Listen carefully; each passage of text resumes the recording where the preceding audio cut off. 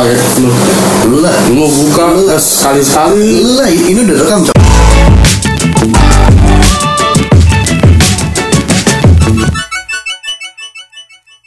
Hai, ketemu lagi bareng kami Tridente Podcast ya. Di episode ke-5 ya. Sekarang episode 5 nih.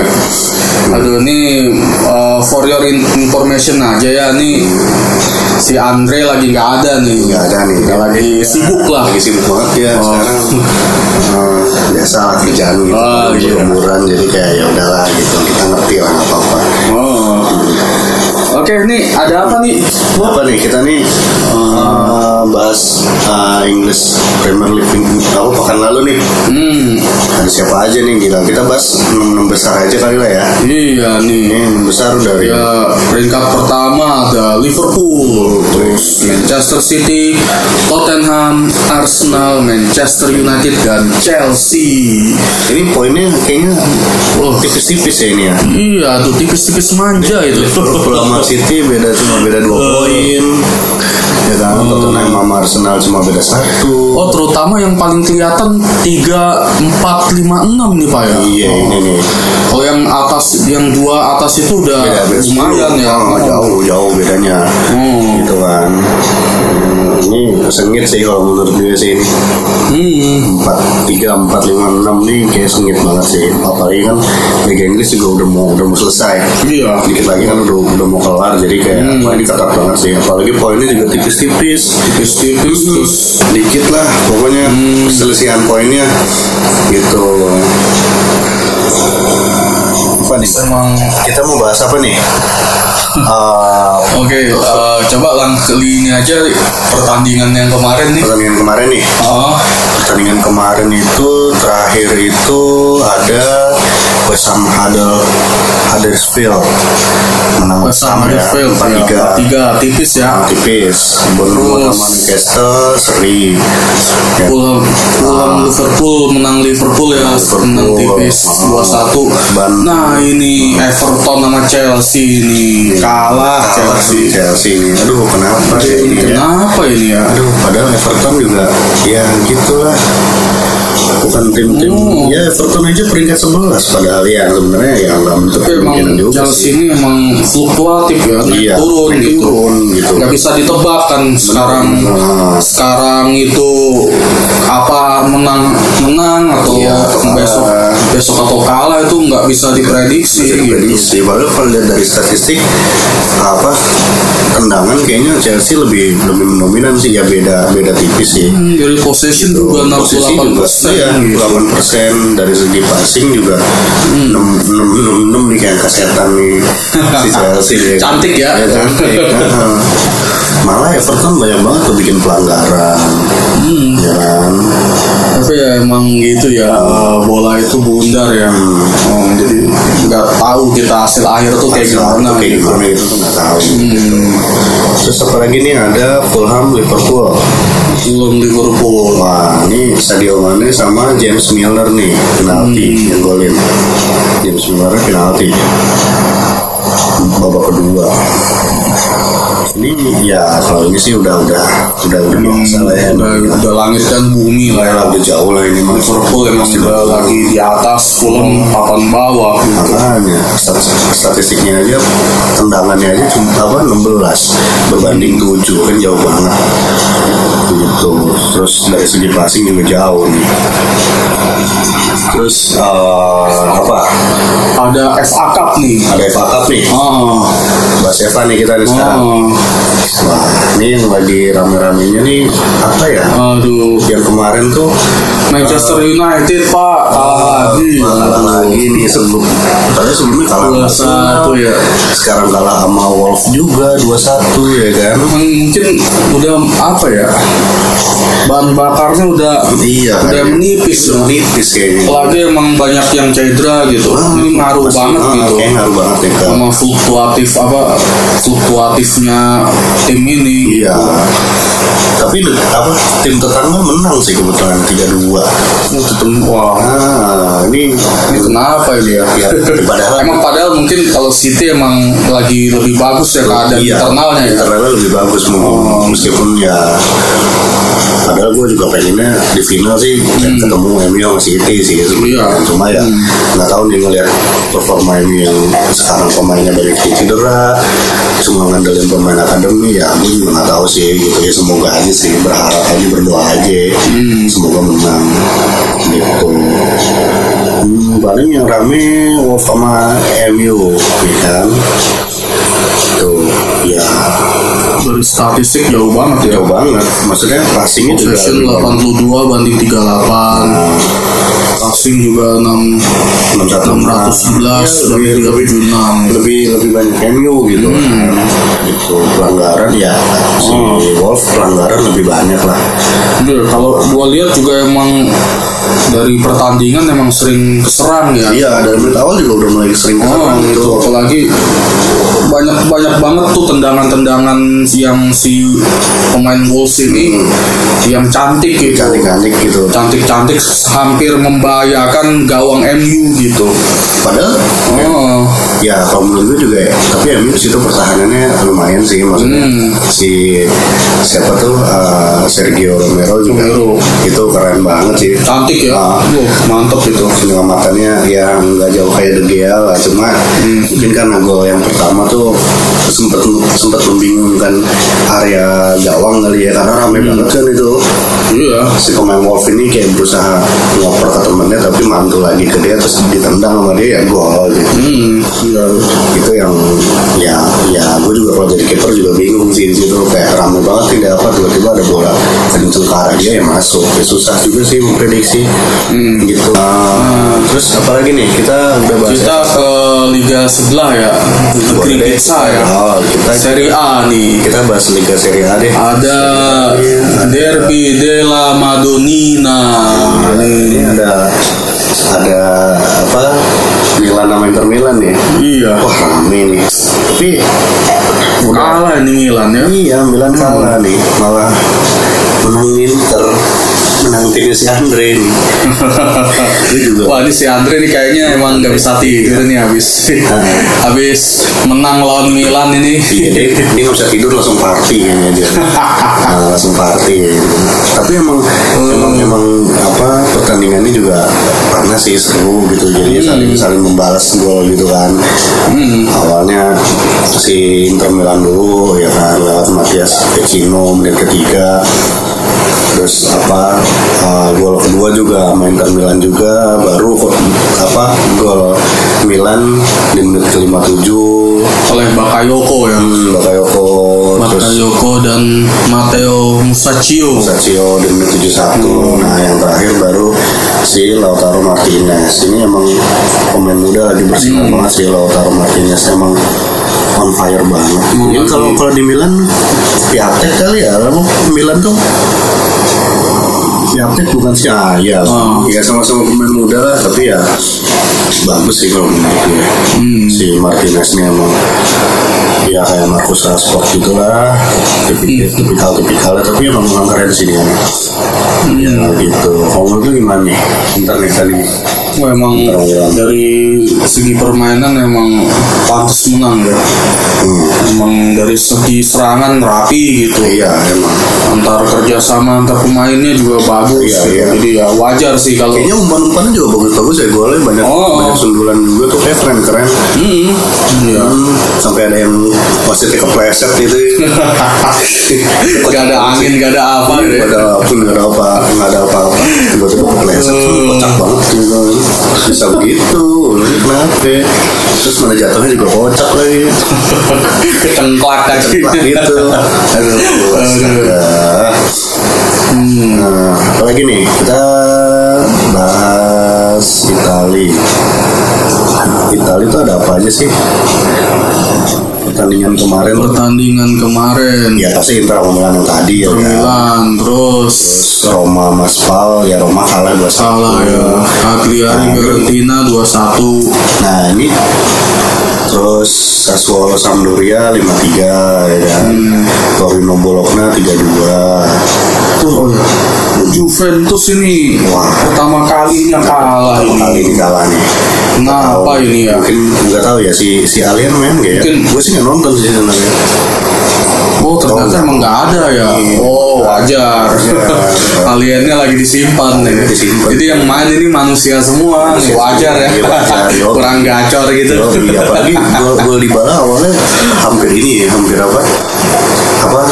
gol kan, sempet gol kan si Juve. Terus nggak tahu ini wasit ngeliat VAR nggak jadi gol. Maksud golnya kasian banget gitu. Terus ya udah deh akhirnya digempur-gempur sama Genoa ya babak kedua akhirnya ngegolin dah tuh. 2-0 kedua tuh dari Stefano Sturaro nomor 72 sama siapa tadi? Goran Pandev. Emang Goran Pandev udah tua ya Pan ya? Ya kayaknya sih udah 30 lebih mungkin. Oh gitu. Dulu kan sempat main di Inter juga tuh. Oh gitu dia. Udah lumayan lama ya mungkin. Makanya udah 2 atau 3 musim yang lalu gitu. Oh makanya udah agak tua ya. Iya sih ini bisa kalah nih. Aduh. Iya sih dari segi statistik aja Genoa lebih sering banyak nendang sih daripada Juve. Gitu. Padahal posisi bola Juve lebih menguasai 60%. Gitu. Tapi ya menang juga bola ya kan. Iya. Tapi kalau lihat dari klasemen sih emang masih jauh sih Juve sih. Masih 75 dia poinnya. Dia monopoli. Ada 4 kali menang ya, 1 kali kalah ya. 24 kali menang. Oh, iyalah. 6 pertandingan terakhir. Iya, plus 5 terakhir 4 kali pertandingan menang. Dia bawa poinnya sama nomor 2 jauh nih, beda 10. Beda 15 poin. Beda 15 poin jadi ya Juve kalah udah kedinginan itu di puncak itu dan gak ada yang ngangetin deh. Benar.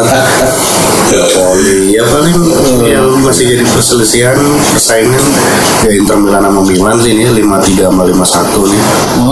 Poin Napoli sama Inter juga udah lumayan ya. Napoli sama Inter juga ya agak jauh sih beda 13 poin apalagi sama Roma ya. Kayaknya emang Juventus juara nih. Kalau emang lancar dia. Iyalah. Udah nih kita bahas Liga Italia udah ya. Ya kita ke La Liga. La Liga kita lihat La Liga kemarin terakhir tuh Real Sociedad lawan Levante 1-1. Atletico Bilbao nih Atletico Madrid kalah nih 2-0. Elbar Valladolid menang 2-1. Valencia Getafe seri. Kalau Real Betis Barcelona mah ya itu mah yang bola yang tadi keren itu. Yang dia sih dia ngecongkel bola gitu ya. Ngecongkel bola gitu. Dapat standing close ya kan. Karena itu keren ya. Keren terus juga hat-trick kan dia. Gitu. Jadi emang dapat standing close. Emang keren sih golnya dia kayak nggak ngeluarin tenaga banget gitu. Ngecongkel bola. Kayaknya kalau dilihat tuh gampang sama kita gitu ya. Gampang banget. Padahal mah susah gitu. Juga alien ya kan. Gitu. Terus Real Madrid Celta Vigo nih dengar sih pelatihnya udah ganti ya. Iya sekarang Zidane lagi balik lagi. Masih sayang dia. Masih iya nih udah Zidane lagi kan udah Zidane lagi langsung positif ya hasilnya ya. langsung 2-0 langsung kayak ngunci kemenangan gitu langsung menang 2-0. Terus apalagi ya tapi dari struktur pemain ya Bale tetap dimainin sih maksudnya Benzema tetap di depan, Isco tetap di tengah. Terus dari segi statistik jauh banget tendangannya Real Madrid aja 22 banding 6 jauh banget ini. Jauh banget. Edan gila ini kayak lebih sering nendang nih, lebih sering nyerang nih. Kayaknya kipernya ngopi tuh sih. Kipernya di belakang tuh. Iya benar Courtois nafas. Nafas ya. Si nafas kayaknya ngopi ya, bikin dom. Kayaknya emang nafas di eranya Zidane dipercaya lagi. Percaya lagi dia. Ini Courtois sekarang yang mulai dipinggirkan. Dipinggirkan makanya. Gitu. Ya semoga kedepannya baik lah sama Zidane ya kan. Kayaknya fans Madrid juga kayak seneng Zidane balik lagi gitu ya, balikan lagi sama mantan lah. Biasa. Oke ya gitu aja paling ya dari kami, sampai ketemu di segmen 2.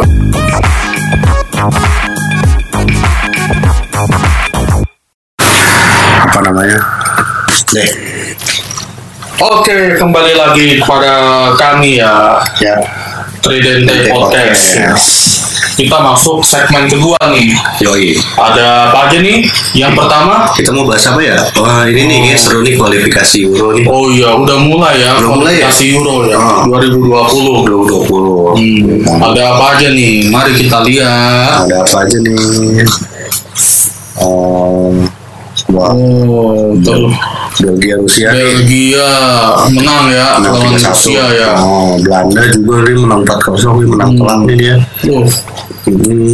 Yang kayaknya udah mulai bangkit ya Belanda ya. Jadi Setelah beberapa ini absen di dua turnamen besar ya, turnamen besar dia World Cup dan Euro. Sekarang udah mulai mencoba bangkit lagi. Sekarang bangkit lagi dia gila.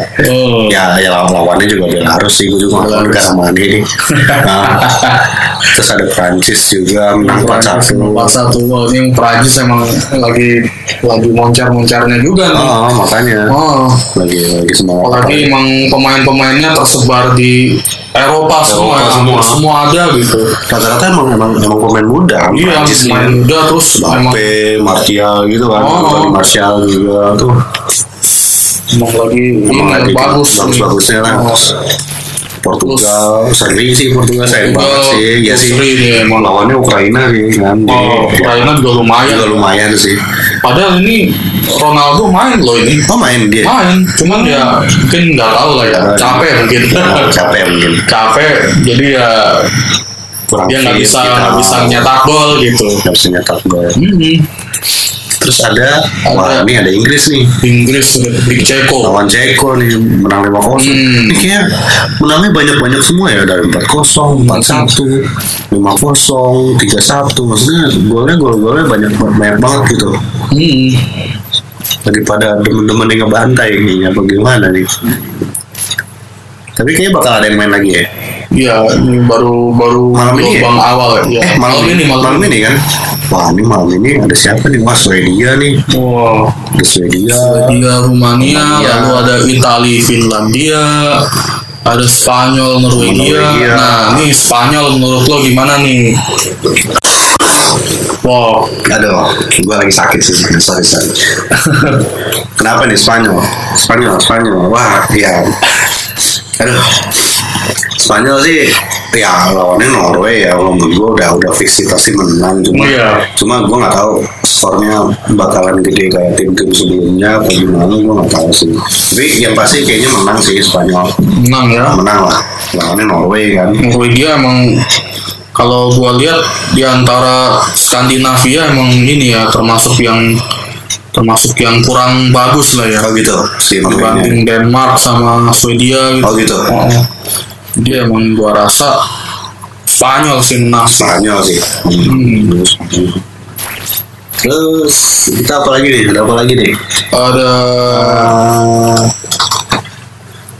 oh iya nih kita kita mau tahu yang ada 12 kota penyelenggara Euro 2020 nih. Oh iya, sekarang udah nggak ada ini lagi tuan rumah tunggal ya. Jadi disebar kemana-mana. Nih apa ya? Ini kita kasih tahu aja nih ya, ada di grup A nih. Tuan rumahnya itu Roma dan kota Baku. Baku itu di Azerbaijan ya. Lalu di grup B nanti tuan rumahnya Saint Petersburg di Rusia dan Copenhagen di Denmark. Terus di grup C ada Amsterdam sama Bukares. Bukares itu dari Rumania. Dan terus di grup D ada London ya, pasti Inggris ya tahu. Sama Glasgow dari Skotlandia. Di grup E nih ada Bilbao di Spanyol ya. Dan Dublin di Irlandia. Terus kayaknya Spanyol ini nggak mesti di Madrid ya. Di setiap kota itu dia punya stadion bagus ya. Juga di Eropa kan stadionnya bagus-bagus. Dia sekarang di Bilbao nih dia, nggak di pusat kota gitu. Terus di grup F tuh ada Munchen masih di Allianz Arena itu yang yang megah banget, ada lampu-lampunya tuh keren banget sih, canggih itu. Canggih gitu. Sama satu lagi di Budapest, Hungaria. Ya total ada 12 kota penyelenggara Euro 2020 gitu. Oke, next. Apa lagi nih? Di sini kita mau bahas bursa transfer. Bursa transfer. Ini hot nih kayaknya. Ini hot banget nih. Ini apa ini? Ini Oliver Giroud frustasi jarang main di Chelsea. Wah, emang kalau gua lihat emang ini ya buntu dia. Golnya itu rada-rada mampet gitu. Rada mampet, kayaknya juga mau cabut ya ini. Kalau dia terus-terusan dia jarang dimainin, paling juga dia cabut lagi. Lagi sekarang udah ada ini Higuain ya. Udah ada Higuain. Udah makin tergusur itu. Iya, udah makin ini. Gua nggak tahu sih dia. Iya kan, masa depannya ke depan gimana nggak tahu sih. Katanya sih dengar mau ke Perancis, cuma gue nggak tahu Perancis mana, mungkin Liga Perancis mana sih? PSG mungkin, Olympique Lyon mungkin itu. Terus yang kedua bursa transfer nih, ya ini berita aja sih, ini katanya sih Solskjaer mau mendang si Alexis Sanchez karena mungkin melihat dari performa semakin kesini tuh kayaknya kurang gitu loh Sanchez. Apalagi katanya sih mau ada pemain baru, cuma kita masih belum tahu siapa. Tapi ya nggak tahu sih, ini kan juga namanya masih rumor, bener nggak sih Sanchez sih beneran ditendang sama Solskjaer atau enggak gitu. Gitu. Ya kita tunggu aja ya nanti ya di bursa transfer. Nah tapi katanya sih dengar Barcelona nih mau jual Coutinho katanya. Nah si MU tertarik gitu, kayaknya sih buat ngegantiin si itu. Coutinho apa emang jelek ya di Barcelona? Mungkin karena jarang main juga kali ya dia. Jarang main ya. Terus performanya juga mengecewakan gitu sih kata si Barcelona sepanjang musim ini. Gitu, cuma tampil 41 kali doang. 41 kali hanya baru mencetuskan 9 gol sama 6 assist. Kurang sih kalau kurang sih emang. Gitu. Lagi Messi juga masih gacor ya. Messi ini masih istilahnya belum bisa bersaing dengan Messi. Belum bisa bersaing lah, kurang lah. Apalagi sama siapa tuh strikernya? Si Suarez. Kurang tuh, makanya kayaknya mungkin MU bakal jadiin si Coutinho ini target utama sih. Target utama. Ya mungkin dia kalau balik ke Liga Inggris mungkin bisa lebih gacor lagi. Iya, gacor lagi, apalagi dia kan mantan di Liverpool gitu ya. Mungkin dia merasa bakal suasana hatinya bakal balik kayak dulu lagi seperti di Liverpool gitu. Padahal waktu itu Barcelona sempat belinya lumayan mahal ya, 135 juta euro kan. Tapi dia si Barcelona malah pengen ngejualnya sekitar 80 juta gitu. Katanya sih karena performanya menurun, makanya dijualnya murah gitu. Iya. Nah makanya MU ini bakal jadi peminat terbesar si Philippe Coutinho sih. Cuma ya nggak tahu, semoga aja kejadian dan ya itu bisa ngegantiin si siapa, Sanchez lah. Sanchez ya. Terus apalagi nih bisa transfer. Kalau Varane ya, pengen pindah dari Real Madrid. Kenapa nih ya? Ternyata dia tuh kayak bingung gitu loh, kayak khawatir dia tuh nggak bisa berkembang setelah meraih semua. Agak sombong ya. Dia ini mau ngejar piala ini. Piala AFF mungkin. Dia bilangnya gitu, dia khawatir nggak bisa berkembang setelah meraih semua trofi juara gitu. Di Santiago Bernabeu. Ini cukup sombong sih. Berarti emang dia bagus ya, ingin keluar dari zona nyaman. Iya, gitu, dia mencoba tantangan yang baru. Mungkin bisa main di Liga Indonesia kali ya. Mungkin bisa. Benar-benar katanya sih kurang nyaman gitu. Pengen hengkang musim panas, semua nggak tahu sih. Terus padahal dia ini ya starting 11 terus. Iya, starting 11 masih muda juga tuh, 5 tahun ya kan. 5 tahun. Iya tuh, dan ternyata emang ya dia bener, dia butuh tantangan baru setelah menangkan segalanya. Menurut gue sih sombong sih nih, kayak gini sombong. Ya emang kadang ada pemain yang kayak gitu sih, dia Ya, nggak semata-mata mengejar uang ya. ya benar. Dia bisa jadi pengen bener-bener mengejar prestasi, Benar. mengejar Prestasi karir, tangan, mengejar perkembangan. Iya benar. Tapi ya di klub-klub Eropa banyak banget yang minatnya dari PSG, Liverpool, MU. Wah gila sih dia. Cuma tinggal ngantri gitu. Tinggal tanda tangan aja gitu. Oh, si itu tinggal cap cip cup doang ini si Varane ini. Udah itu tinggal gitu doang. Terus apa nih kita? Oh ini dari Inter nih, dari Inter konflik si Icardi ternyata udah kelar nih. Udah selesai. Ya. Nah, itu sempat kemarin katanya masalah sama istrinya lah, soal masalah gaji, masalah kontrak apa segala macam, sampai ban kaptennya diambil gitu kan. Tapi katanya ini sih dengar udah mereda lah, udah aman gitu kan. Udah aman gitu. Katanya sih kasusnya udah berakhir gitu kan, udah kelar. Dan ternyata dia udah terikat kontrak 5 tahun sama Inter gitu. Terus apa ya bilangnya tinggal fokus ke pertandingan aja gitu ya. Semoga dengan perpanjang kontrak ini si Icardi ya mainnya tetap bagus dan malah menjadi bagus gitu. Takutnya kan karena udah clear ya semua ya.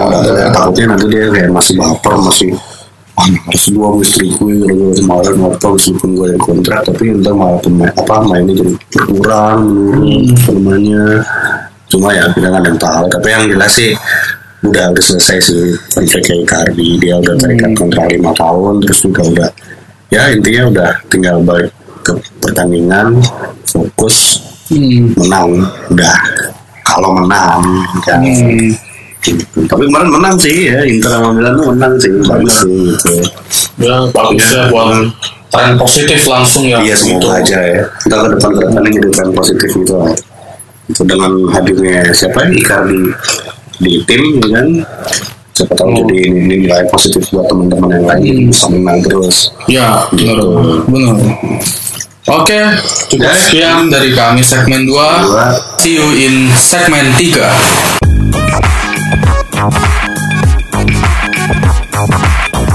Oke, balik lagi ya di kami Tridente Podcast ya. Ya, udah masuk segmen ketiga ya. Ini kita bahas sepak bola dalam negeri ya. Nah, yang terbaru nih, Thailand lawan Indonesia di kualifikasi AFC Cup U23. Aduh, bisa kalah gini ya. Gimana nih Pak? Ini juga apa ya? Mungkin karena udah cepat puas diri kali ya. Jadi ya nggak tahu nih, lawan Thailand aja kalah ya. Sebenarnya juga bukan tim jelek sih, tapi nggak tahu ya mungkin karena mental pemainnya udah terasa cepat puas, jadi begitu habis juara AFF kemarin ya langsung diarak sana sini, terus diundang ke acara-acara gitu, dikasih bonus, jadinya udah istilahnya lengah duluan ya. Padahal kan sebenarnya tuh AFF U22 itu turnamen pemanasan buat negara lain gitu, bahkan ada yang mundur juga kan kayak Singapura gitu. Itu mundur dia karena emang menganggap AFF U22 ini nggak selalu penting lah. Ya itu dia sih. Terus juga kalau gua lihat emang kayaknya Thailand yang sekarang ini di kualifikasi U23 ini emang pemainnya baru semua. Baru semua. Jadi yang dibawa dari U22 kemarin tuh sekitar cuman 5 orang atau 4 orang gitu ya. Kayaknya emang belum diseleksi banget jadi, gitu ya. Jadi emang tim cadangannya mungkin. Iya mungkin. Jadi ya kita kaget lah ya melihat gitu Thailand pemain baru semua akhirnya jadi buta gitu kekuatannya. Gitu. Sementara kita kan pemain nggak ada yang berubah tuh. Masih sama ya kan? Masih sama dengan yang AFF U22 kemarin. Jadi ya udah kebuka lah dapurnya itu. Jeroannya udah kelihatan semua gitu. Cara mainnya gimana, strateginya gimana. Apalagi kalau gue lihat juga Thailand kayaknya mainnya bagus sih. Maksudnya dari gol-golnya juga kayaknya cakep-cakep gitu loh. Bagus gol-golnya. Kayak udah kompetisinya emang udah bagus gitu. Iya, udah hampir kayak Eropa. Iya, udah profesional lah gitu. Padahal masih U2 berapa? U23. Tapi udah keren-keren sih mainnya. Mungkin karena efek apa? Ya emang gitu sih, emang udah kebaca lah strateginya. Iya. Kita udah kebaca, sementara kita nggak bisa ngebaca gitu. Nggak bisa ngebaca. Karena emang pemainnya ganti semua. Iya, pemainnya ganti semua kan otomatis. Ya strateginya beda. Apalagi gol penalti yang menurut gue itu kayaknya nggak penting banget gitu. Maksudnya nggak perlu lah diselengkat sebegitunya sampai akhirnya jatuh. Ya udah pasti kasih keputusan buat penalti kan. Kayak menurut gue sayang banget ya. Lumayan sih 2-0 menurut gue bisa bikin mental pemain juga cepat turun, cepat ngedown gitu. Beneran. Apalagi pemain Indonesia tuh kayak susah untuk bangkit gitu. Mungkin pemain-pemain Eropa ketika emang udah kalah 2-3-0 dia masih punya mental untuk juara gitu, masih bisa comeback lah kayak MU PSG kemarin gitu kan. Tapi kalau gua rasa kalau timnas udah 2-0, 3-0 tuh kayak udah ya nggak tahu juga sih bisa comeback tuh kayak susah gitu. Tapi ya gue bangga sih sebenarnya, tapi ya udahlah. Ini juga mulai kan. Iya. Gitu. Nah terus ada Ezra Walian juga nih. Ezra Walian nih udah jauh-jauh datang dari Belanda. Nggak taunya nggak boleh main ini. Nggak dibolehin main.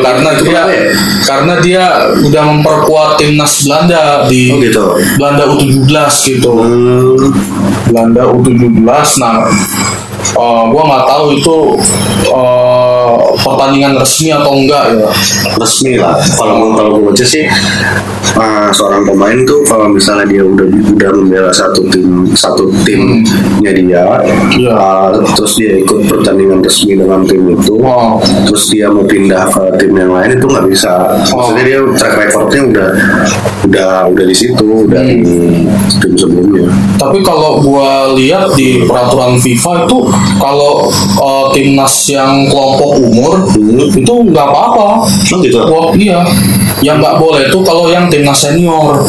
Kalau timnas senior tuh baru udah nggak boleh pindah lagi. Mungkin dia. Tapi kalau yang junior sebangsa U17, U16, U19 itu masih bisa pindah warga negaraan. Mungkin karena basicnya timnya ini kali negara kali ya. Iya, jadi agak susah soalnya karena faktor internalnya kali ya, asosiasi sepak bola kita yang mungkin kurang melengkapi dokumen-dokumen gitu ya, jadi dipermasalahin gitu sama FIFA gitu. Terus yang gua heran kan dia sempat juga ini memperkuat timnas senior. Si Ezra? Iya, si Ezra. Terus di pertandingan persahabatan resmi juga, jadi masuk ke ini, udah masuk kalender FIFA gitu. Timnas senior mana Indonesia? Iya, jadi waktu itu lawan uji coba lawan Myanmar ya, itu Ezra main dan itu uji coba resmi, masuk kalender FIFA. Nah di situ kenapa nggak dipermasalahin gitu? Lah dia itu sebelum gabung di timnas, dia sebelumnya di Belanda dulu atau di mana? Di Belanda. Nah yang gua bingung kenapa waktu dia kemarin uji coba itu Myanmar tuh bisa. Myanmar itu dia bisa nggak dipermasalahin. Padahal itu pertandingan persahabatan resmi, masuk kalender FIFA gitu. Tapi sekarang kenapa sekarang tiba-tiba nggak bisa? Iya, dipermasalahin gitu. Mungkin ada orang dalam kan? Bingung gitu kan. Orang dalam kan? Iya, ya mungkin nggak bisa jadi. Bisa jadi ya kan. gitu. Gue nggak paham ya sama petinggi di atas gitu. Gue nggak tahu lah. Cuma ya benar juga sih, ya benar juga jadi bingung. Pas setelah Myanmar dia bisa masuk, bisa main malah. Tapi sekarang pas dia tiba-tiba dipermasalahin gitu. Malah dipermasalahin. Nah itu sebenarnya cukup hangat sih topik itu sebenarnya. Lagi rame sebenarnya. Itu emang bikin terus jadi terguncang kan, dari segi psikologis pemain kan. Jadi udah buyar duluan sebelum pertandingan. Benar. Nah, terus nih Vietnam pengaruhin AFC di kasus Ezra nih. Yang ini gua nggak tahu ya bener atau enggak gitu ya. Jadi emang masih simpang siur ya. Jadi ya nggak tahu tuh kejelasannya gimana. Emang apa mungkin emang Vietnam sendiri emang agak merasa takut ya, mungkin ya. Jadinya dipermasalahin gitu sih kasus Ezra gitu. Emang pengaruhnya Vietnam ngapain? Ya dia kan yang pertama kali ini Pak melaporkan gitu. Jadi dia lapor ke AFC, nah dari AFC dilaporin lah ke FIFA gitu. Gitu. Gua nggak tahu ya ini dipengaruhin beneran atau emang murni investigasi FIFA ya. Yang jelas ini ya tanda tanya lah gitu. Kenapa bisa jadi kayak gini gitu? Agak complicated juga ya. Agak complicated sih. Bingung juga ini sebenarnya. Cuma masalah satu pemain gitu. Tapi ya semoga cepat berlarut lah, maksudnya cepat dapat jalan keluarnya aja, karena kalau kelamaan kayak gini juga kan takutnya mempengaruhi. Ini masih ada waktu ya. Mungkin semoga aja bisa main di Piala Asia-nya beneran ya. Itu juga kalau lolos ya. Kalau lolos Indonesia ya. Semoga lolos ya. Amin. Terus nih ada tim senior akan uji coba dalam FIFA Friendly Match versus Myanmar. Ini jadwalnya hari Senin Pak. Senin besok. Mainnya di Myanmar. Keren main di sini. Jadi ini kita udah dapat pelatih baru ya sekarang, timnas senior si Simon McManamy ya. Kata si Sandik emang katanya latihannya beda ya, susah gitu untuk dicerna polanya gitu. Semoga bisa membawa hasil positif ya pada timnas ya. Dengan berubahnya pola latihan dari yang pelatih sebelumnya ke Simon McManamy ini gitu. Iya, semoga aja sih itu. Cuma friendly ya, tapi ya itu kayak pengaruh banget sih. Friendly ini tapi friendly ini masuk kalender FIFA ini. Iya, maksudnya jadi mempengaruhi poin. Maksudnya kayaknya cukup penting buat membentuk mentalitas pemain timnas Indonesia yang baru gitu. Meskipun emang cuma friendly, tapi seenggaknya bisa makin kompak lagi, makin solid lagi dengan pelatihan baru, dengan pola strategi pelatihan mereka yang beda atau gimana, ya semoga bisa jauh lebih baik lah. Paling itu aja. Ya, oke. Kita udah di penghujung acara nih ya. Ya, oke, kita pamit dulu ya. Ya, mungkin itu aja. Sama ini. Oke.